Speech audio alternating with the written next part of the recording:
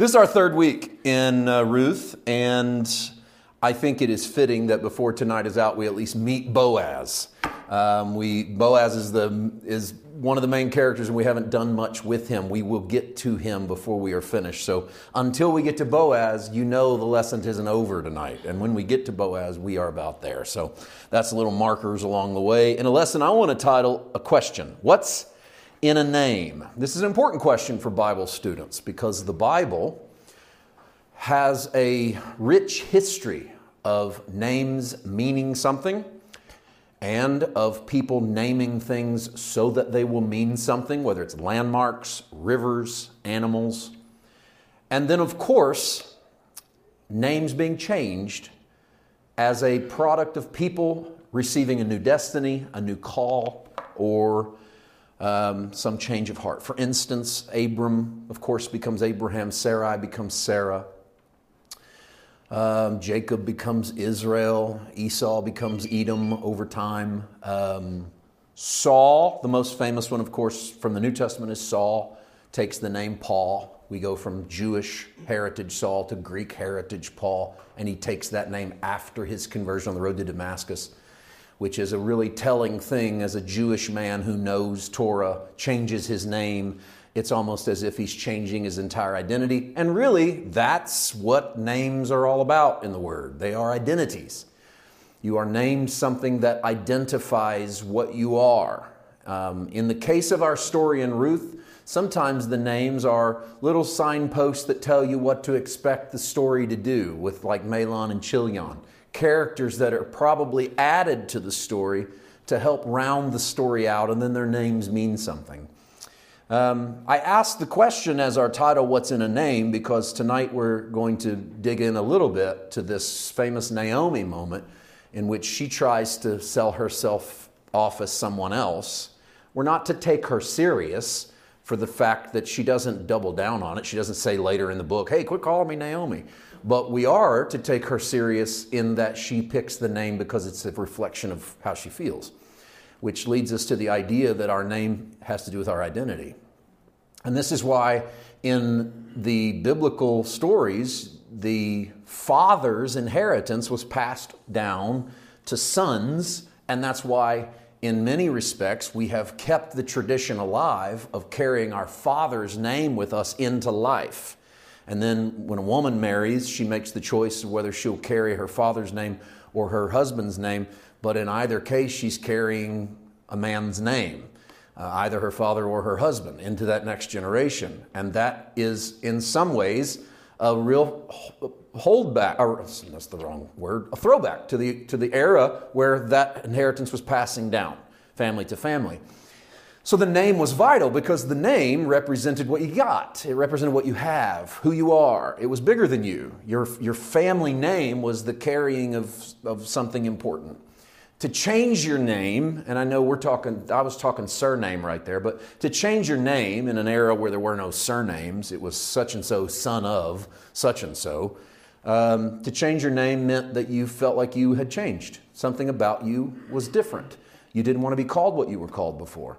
And you needed to be called this new name, whether it's Jacob, which is cheat, heel catcher, someone who trips you from behind, to Israel, he who contends with God. It's because you've had an encounter with God and you want to be identified by the encounter. If you read the Jacob story, he's Jacob, and then they say you're Israel, and then they start calling him Jacob, and then Israel, and Jacob, and Israel, and then Israel, and then Israel. And then Jacob, and then Israel. And it starts to sway. Starts out all Jacob, a little Israel. And then it's mostly Jacob, a little Israel. And then the scales tip as you read the book of Genesis. You can watch it happen to where he starts to become Israel more and more and more. And then as they become a people, he's always Israel. And then when it's the person, it's Jacob, which tells you that the name represents something bigger than you. Israel represented a body of people, represented a family of people. It wasn't just a guy anymore. It was a whole group of people. So to take a name is to take something big. There's a reflection of this in the prodigal son. When the father gives the younger brother, when he comes home and he gives him shoes and he gives him a ring and he gives him a robe. And that ring is the family signet. It tells everyone what house he belongs to. in a way, he's already given the boy his inheritance. Remember, at the beginning of the parable. But in a way, he's giving him more inheritance. When he comes back from the pig pen, he gets to put the ring on because he's taking on Dad's identity again in spite of himself. It's a beautiful story of grace and forgiveness and love and mercy. And if you deserve it, it's not mercy. So it's a story of mercy. And the kid doesn't deserve a ring or shoes or a robe. But he gets it because that's your merciful Father. What's in a name? Everything. All of your destiny. All that you are and all that you hope to be. So in the biblical story, to toy with that, to change it, is to say, I am something else. And this is an interesting one because we're in a society now where we want, there's kind of a call for people to identify themselves the way they want to, and then the expectation that everyone around them will identify them that way. This is what I want to be called. This is what you should call me. And I personally think if you want to be called something, fine. Call yourself whatever you want to call yourself, but don't expect everyone around you to call you that. And the reason for that is because everyone else doesn't always see you the way you see you, whether that's good or bad.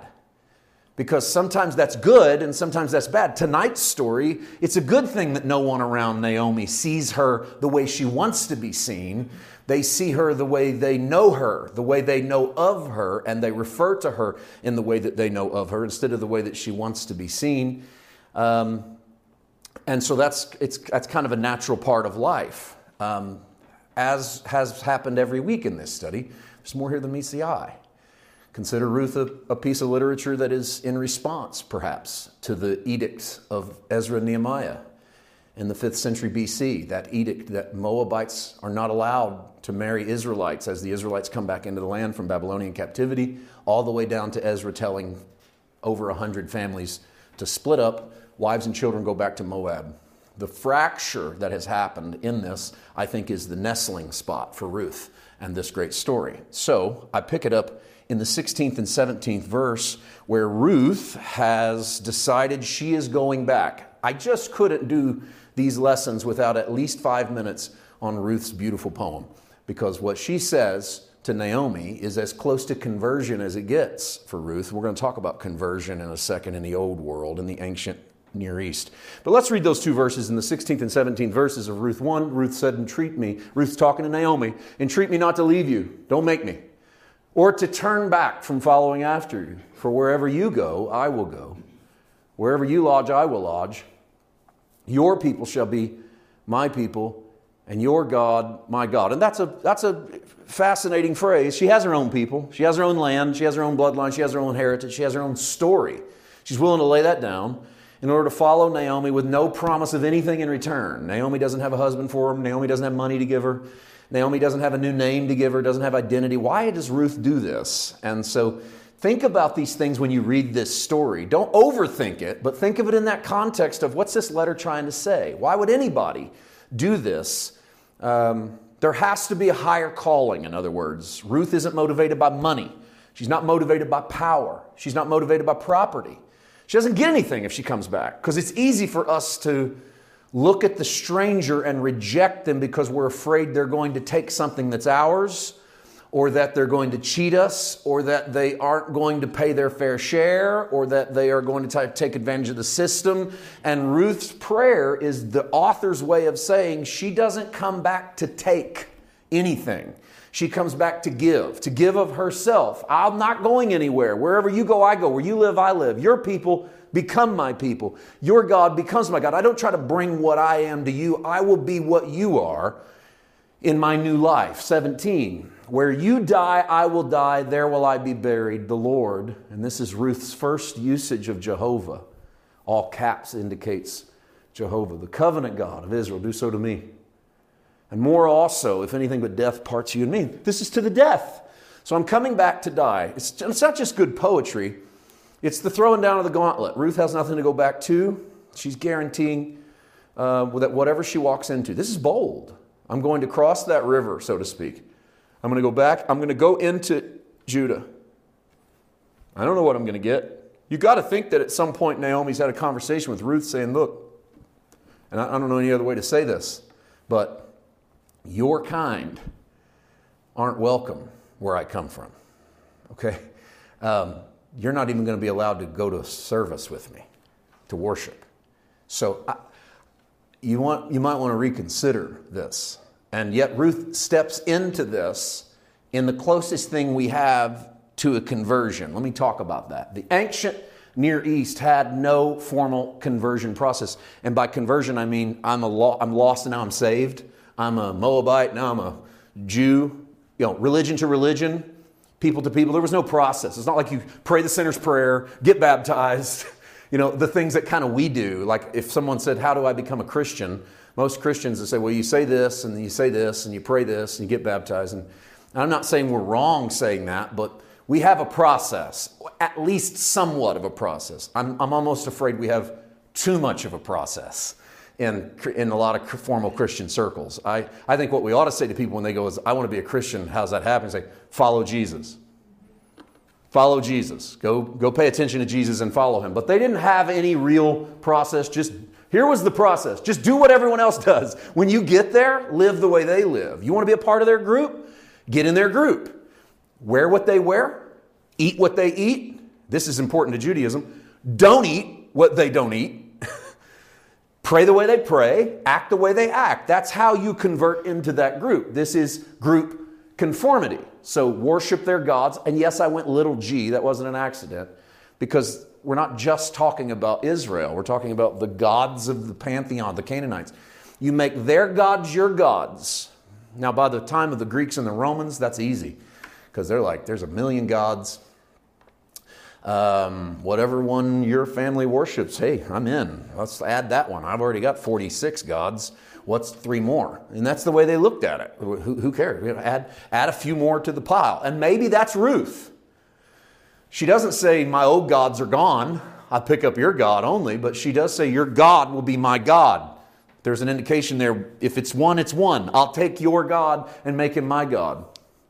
That leads me to the idea of the prophetic voice, because we have prophets all throughout the Old Testament. What are prophets doing? Well, they're doing a lot of things, but one thing they're doing for sure is they're pushing the group toward God. They're pushing the nation towards God. They're reminding the nation of their covenant. They're pushing them back towards that covenant, but they're pulling them as well, pushing them into covenant and into their own space, but away from the kind of conformity that destroys. Much of the restrictions in Torah, the hedges that are built in Torah, are to hem in the people of God into one cohesive group, so they have a common language, a common thought process, a common worship, common in all respects. There's probably a reason why community and common have a lot in common, because there is that root. But they're not only pushed, it's not just walls to keep in, it's also to keep out the things that don't define the people. And so it's to do away with the kind of conformity that destroys the cohesiveness of the family. Consider possibly that Ruth, and I put Ruth in quotes because I'm talking about the book. Probably should just put the book of Ruth. But consider Ruth, not the character, but the book, as perhaps a rebuttal. And I say this carefully, so let me walk through this.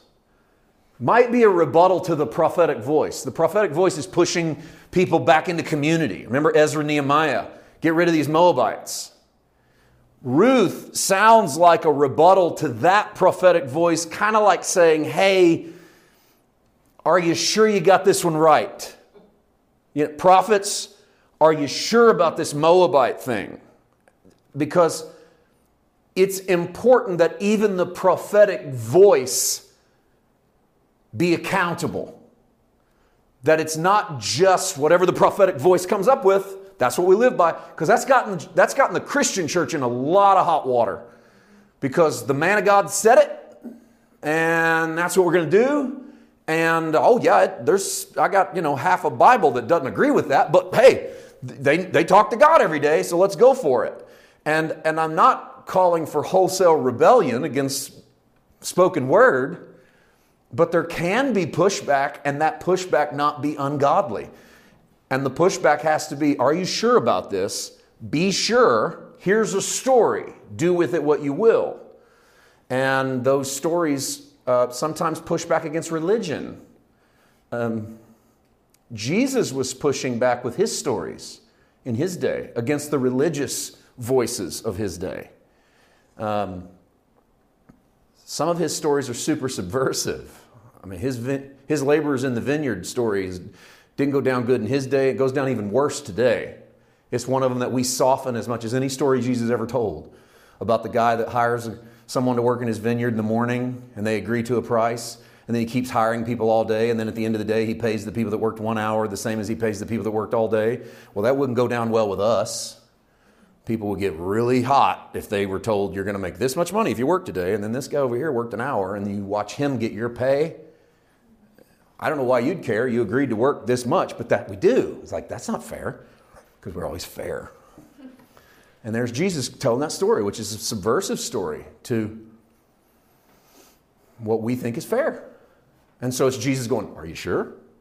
Are you sure what's fair is fair? And does fair matter in the kingdom? Isn't the kingdom about giving people what they need, not what they deserve? Right? Because the guy at the end of the day really needed a whole day's pay. He was there waiting to work. He just didn't get hired. Here he comes, getting hired at the end. I'm going to pay him as if he worked all day. That's God giving us what we need, not what we earned. I, for one, am glad God gives what we need, not what we earn. Because if I got what I earned, well, and you too, if you're honest, all of us. I don't want what I earn. I want what His grace will give. And that's part of this story as well. So I like to think that this is asking, are you sure about this one? Let's go into the heart of tonight's lesson from the 20th and 21st verse of Ruth 1. They get back into Judah, and Naomi is talking to the crowd, and she says to them, do not call me Naomi, call me Mara. Remember, this is Naomi and Ruth. Orpah's already went back home. Call me Mara, for the Almighty has dealt very bitterly with me. You wouldn't even need to know Hebrew, and she told you what the name means. If you watch in the text, here's a little insight in the Bible study. If you pay attention to the verses in front and the verses behind, oftentimes you can figure out what the story's trying to say. Worst way to read the Bible is a literalist, because then all you have is literally the words on the page. They don't mean anything other than what they literally mean. And so, if you get past literalism and then let them be allegorical, let them be metaphoric, let them say something more, most of the time they'll tell you what they're trying to say. We're going to get into a story like that in just a second. So Naomi says, don't call me Naomi, call me Mara. The Almighty's been bitter with me. I went out full, and the Lord has brought me home again empty. Her belly wasn't full when she went out, so her fullness is a different kind of fullness. Remember, they left because it was a famine. What she means by full is I left with a full house. I had a husband, 2 sons. But I come back empty. I guess Ruth is standing there thinking, well, what am I, chopped liver? Why do you call me Naomi, since the Lord has testified against me and the Almighty has afflicted me? I don't want to stay here long, but I want to remind you of something we said last week, that I do think Naomi tries in this moment to make God the antagonist of the story. God's the person in this story so far that she tries to make out to be the bad guy. The Lord did this to me. Now the story is going to prove otherwise. God's not against her at all.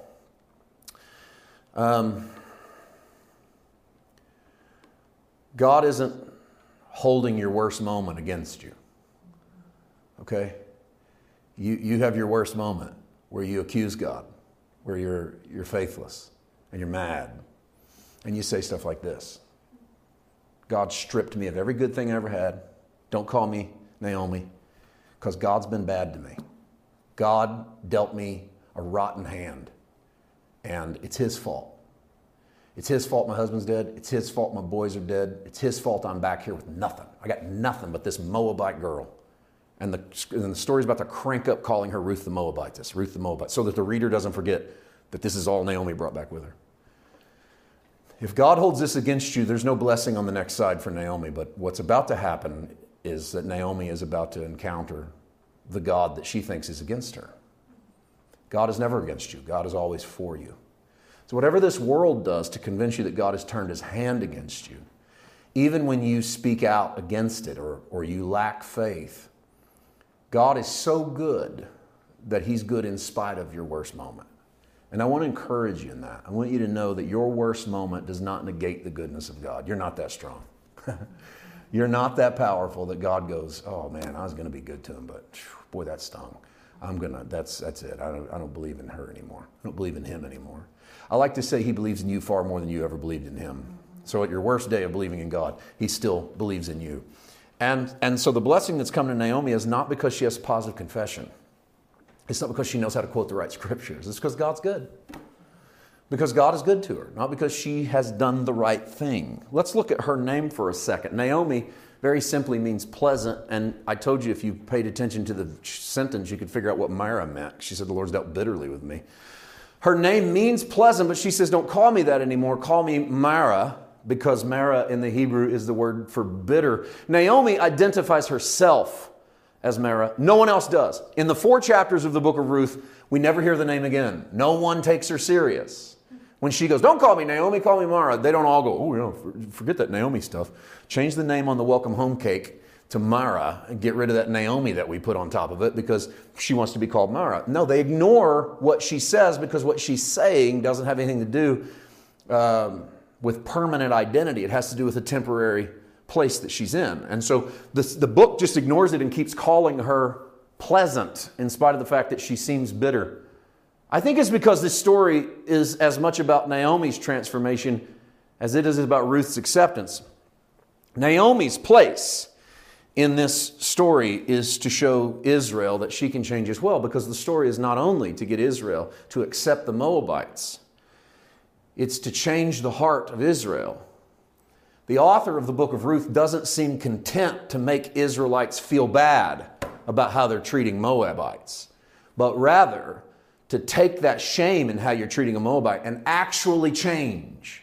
So if your hero character, maybe the hero of the book of Ruth is not Ruth, and maybe it's not even Boaz, maybe it's Naomi, that Naomi undergoes a great transformation from someone who is bitter and angry and comes home as much, tries to even change her identity, but before this is all over, she sings this great song of praise at the end of the book of Ruth, because the transformation is that she's become the kind of person that can fully embrace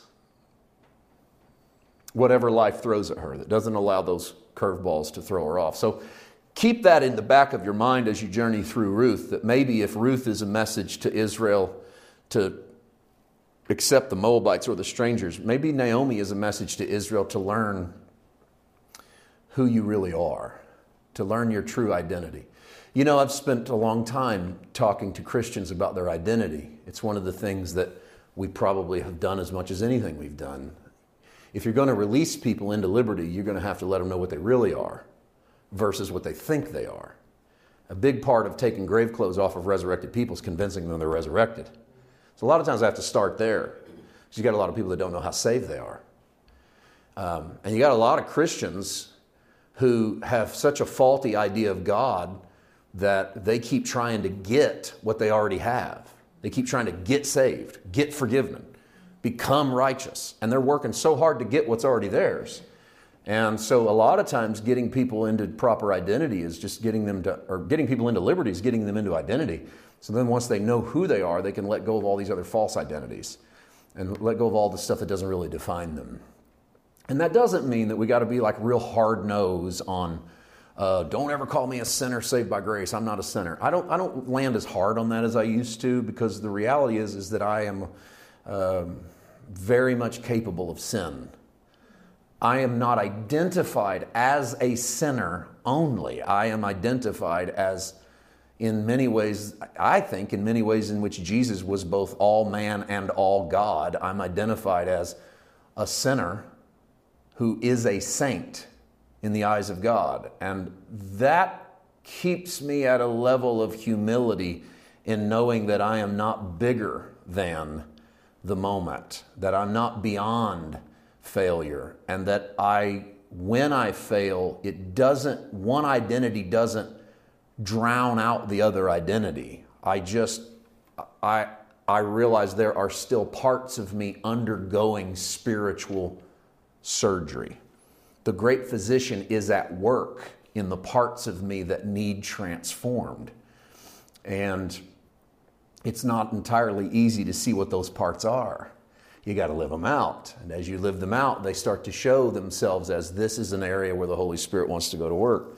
I don't think Naomi sees the area, but she will. All right. how do we handle Naomi's situation with the It's easy to just overlook this, get to the Boaz story and go, Naomi, silly Naomi. She tries to call herself one thing, but she's not. She's something else. And just move on. And that's fine if there wasn't a whole Bible around us, but there is, which means that there's other things that could help interpret this story. So what do we do if we find ourselves as Naomi and we're more bitter than we are pleasant? Because you're going to be there. I mean, you may not be there today, but you're going to be there. There's going to be a moment in your life when your identity in who you feel like you are in Christ is way more bitter than pleasant.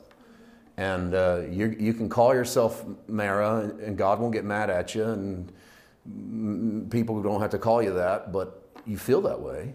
What gives her the? I'm getting ahead of myself a little bit. What gives the author of the book of Ruth the framework to tell this story? He knows where he's going, he or she, whoever writes Ruth. They know where they're going. So what's the framework? Because there is always a framework around which this stuff exists. Israel has come across the Red Sea. I'm going to take you all the way back to Exodus. Israel has come across the Red Sea. The Egyptian army has been drowned beneath the waves. They get to the other side, and on the beach at the far side of the Red Sea, they sing the song of Moses.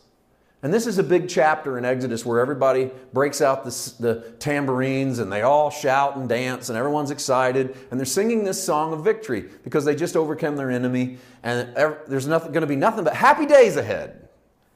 Now, it's kind of fun when you read Exodus because you know that they're about to go into the wilderness and all hell's about to break loose. But they don't know that. And they're really pumped because they're pretty sure we came out of slavery. God drowned our enemies. Tomorrow we're going to be drinking the milk and eating the honey.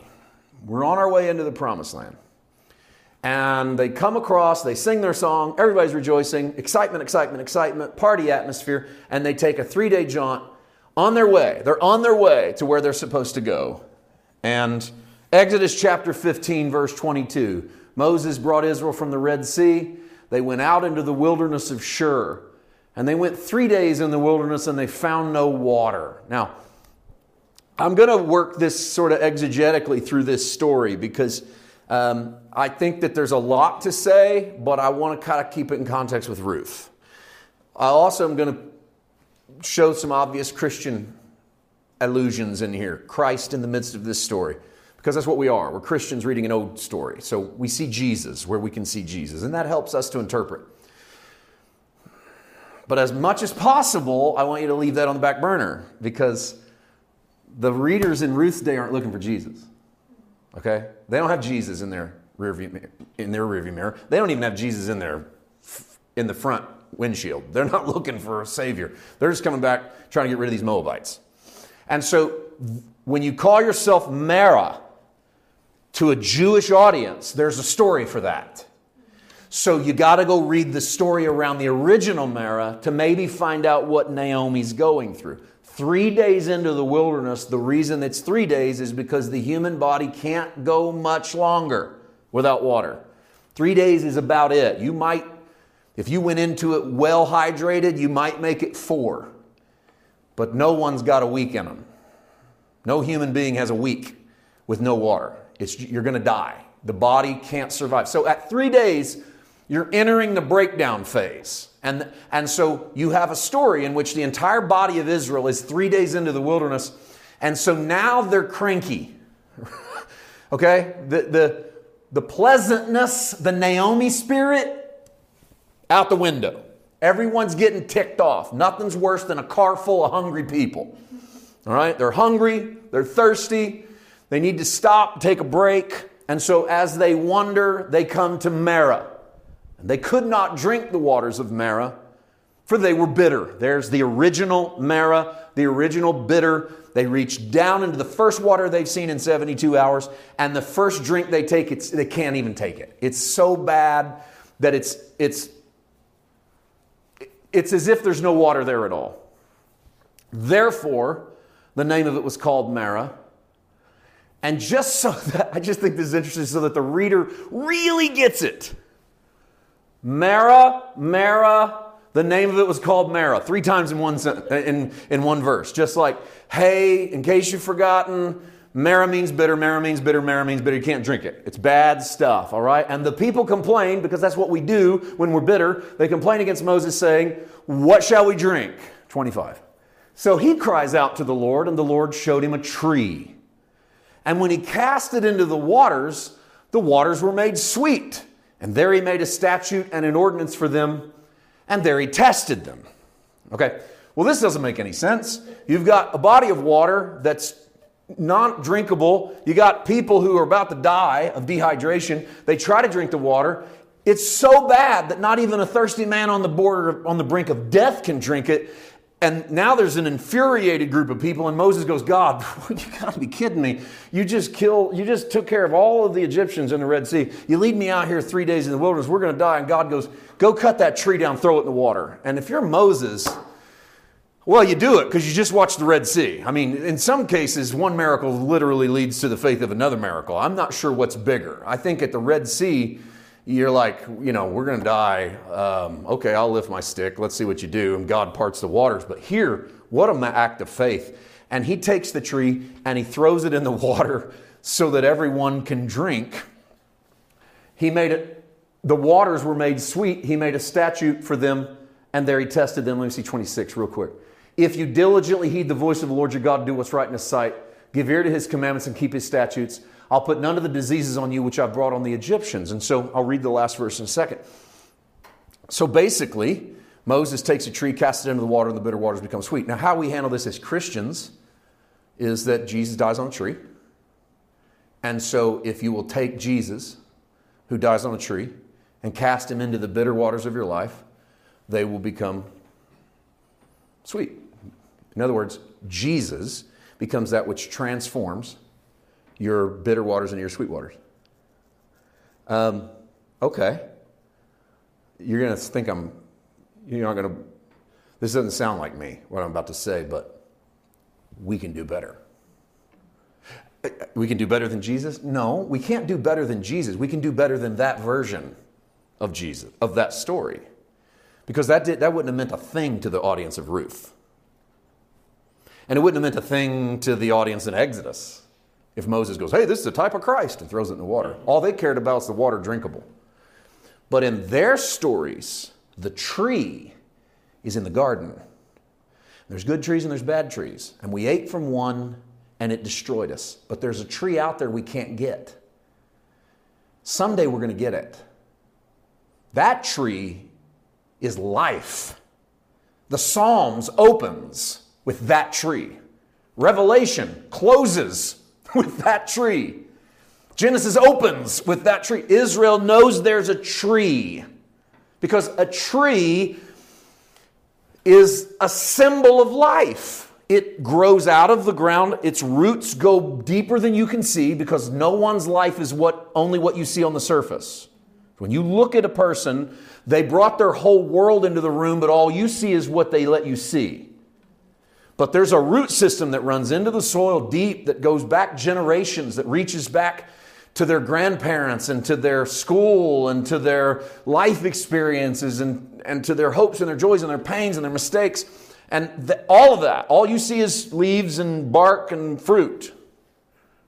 That's a tree. But the tree goes. It goes left and right and up and sideways. It goes through seasons. Its leaves change. That's life. Sometimes the wind blows it. Sometimes certain branches fall off. For Israel, the tree is the picture of life. It's what life is all about, is the tree. To take the tree and throw it into the water is to put life into the midst of my bitterness. Put life into what has no life. Put the life of God, enjoying life, loving life, finding life, pursuing life. Some would call this meaning and purpose. And then throw that into your bitterness. And then in the middle of your bitterness, things become sweet because life has hit bitterness. And then out of that, I'm the Lord who heals you. By the way, that's the old covenant promise at the end of verse 26. I am the God, King James says it this way, I am the God that healeth thee. The old covenant promises, I'm going to heal you. If you've ever wondered why Jesus comes along healing people like crazy, because it's the seal, it's the mark that he's God's son. Because God told his people, I'm the God that heals you. So Jesus walks into town, healing, healing, healing, healing. Because that's the evidence Israel needed that he was God. If you'll notice, when Jesus goes into other towns that are not Jewish, there's not an overwhelming desire for him to heal. In John 4, when he meets the woman at the well, he's in Samaria. And when he goes to her house, he just teaches, and everyone in the city believes. And then he goes back into Judea to the nobleman's house. And the nobleman says, come to my house to heal my son. And when he gets there, the text in John 4 says he couldn't do much. And so Jesus says to them, you people won't believe unless you see a miracle. Who's you people? His people. Because they were built on, he's the Lord that heals us. So if he's not healing, well, you got to heal if you're going to be able to speak to us. There's a little bit of that happening, but actually there's a lot of that happening in the gospel account. Look at 27. Then they came to Elim, where there were 12 wells of water and 70 palm trees. So they camped there by the waters. You know what the word Elim means in the Hebrew? Tree. Really simple. Take a tree, throw it in the waters become sweet. Then they come to a tree, and that tree has 12 wells of water and 70 palm trees. Two numbers that are extremely important in Jewish lore. 12 is the number of their government. It's the number of their tribes and the number in Christianity of the apostles, of the 12 stones that surround the New Jerusalem. It's the number the disciples wouldn't even move forward after Pentecost until they got that number back up to 12. That number was so important to them that they have 12 apostles because that's how they govern themselves. And 70 is 7 by 10. 70 is the number that, of course, the number of elders that go up with Moses to the top of Sinai when he receives the 10 Commandments. It's the number of translators that bring the Hebrew into the Greek in the Septuagint.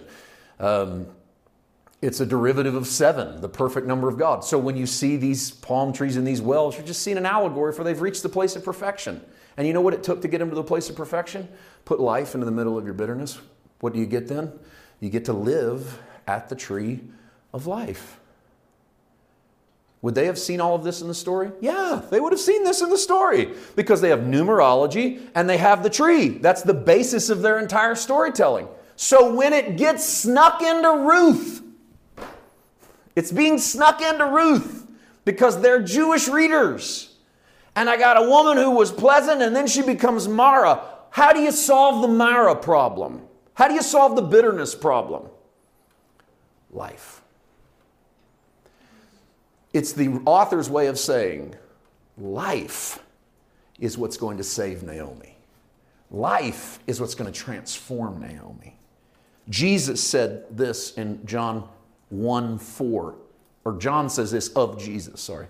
In him, in Christ, was life, and the life was the light of men, verse 5. And the light shines in the darkness, and the darkness does not comprehend it. Or better in the Greek, the darkness does not overcome it. It doesn't swallow up the light because the darkness is weak compared to the light because the darkness is not a thing. It's just the absence of where the light is. And once the light hits the darkness has to retreat because it's not an actual thing. It's just a void. It's just an emptiness. When Jesus comes as light and shines into the darkness of our soul, he's just merely shining into the dark areas, the empty areas, the void areas of who we are. He's shining into the Mara. He's shining into the bitterness, the part we can't live off of, the part we can't drink because we don't identify with it. His life shines into our death. His tree touches our bitterness. And that tree becomes the place where we find the shade of the palm tree. It becomes the place where wells are dug and we have life. And out of this, we get transformed. So what's in a name? Your whole identity. But you're more than how you feel. And you're more than what you think of yourself right now. You're way more than that. But don't worry. If you can't drag yourself out of that, it's okay. You can't drag yourself out of Marah. The waters are just bitter. So the life that he gives is the answer in the midst of that bitterness. And it's not just come up here and say a prayer and accept Jesus as life into your bitterness. That's a good place to start, or it's a good thing to do, for sure. But man, I think life is a gift. The one you have is a gift. And the less you live it, the more bitter you become. The less you take advantage of life, the more bitter you become. The more you take advantage of life, bitterness begins to give way to that pleasantness that is who you really are. That doesn't mean nice or gentle. It just means life as it was meant to be. And it's our choice to take that or not to take that. Let's close Ruth 1. Let's enter Ruth 2. And when we do, you're going to meet the guy that I told you at the top. Until you see him, you know we're not done. When you see him, we're almost done. Naomi returned. And Ruth the Moabitess. There it is.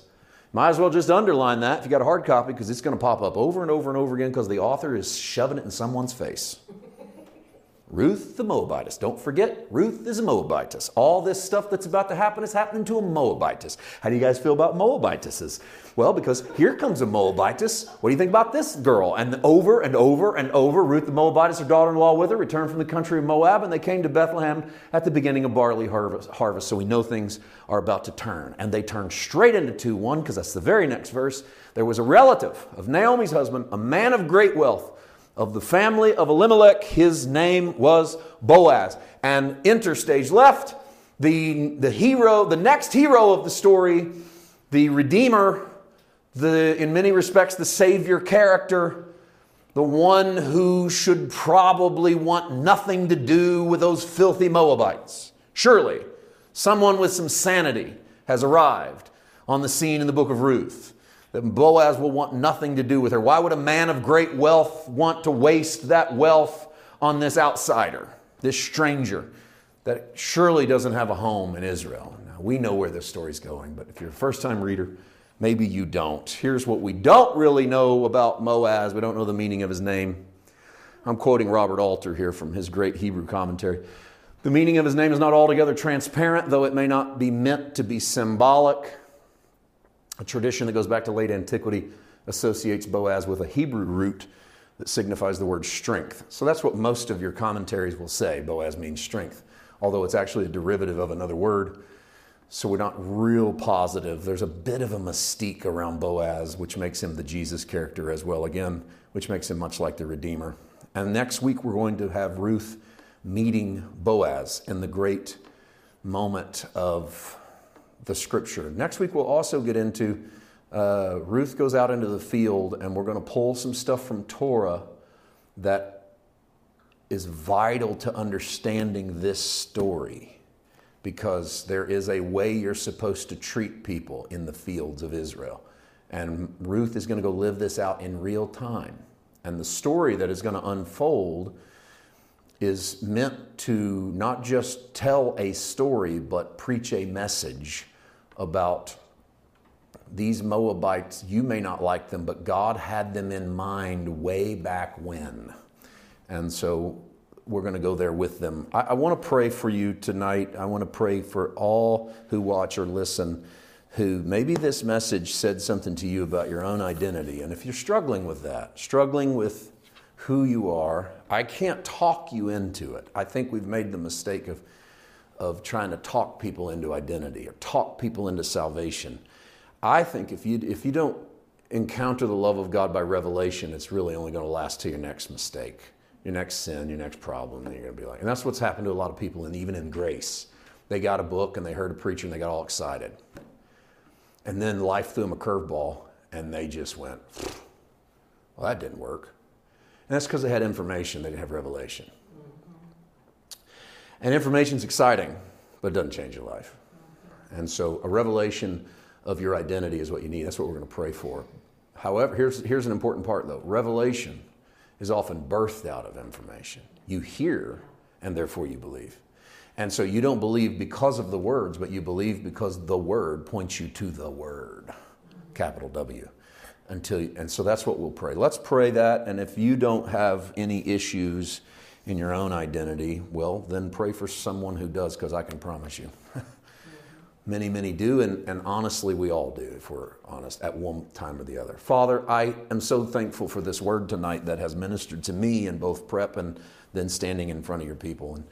And having to wrestle with the question, what's in a name? I know what's in my personal name here on this earth. I know who it represents, and I know my own background, my own life, my own roots that are in the ground of this tree called Paul White.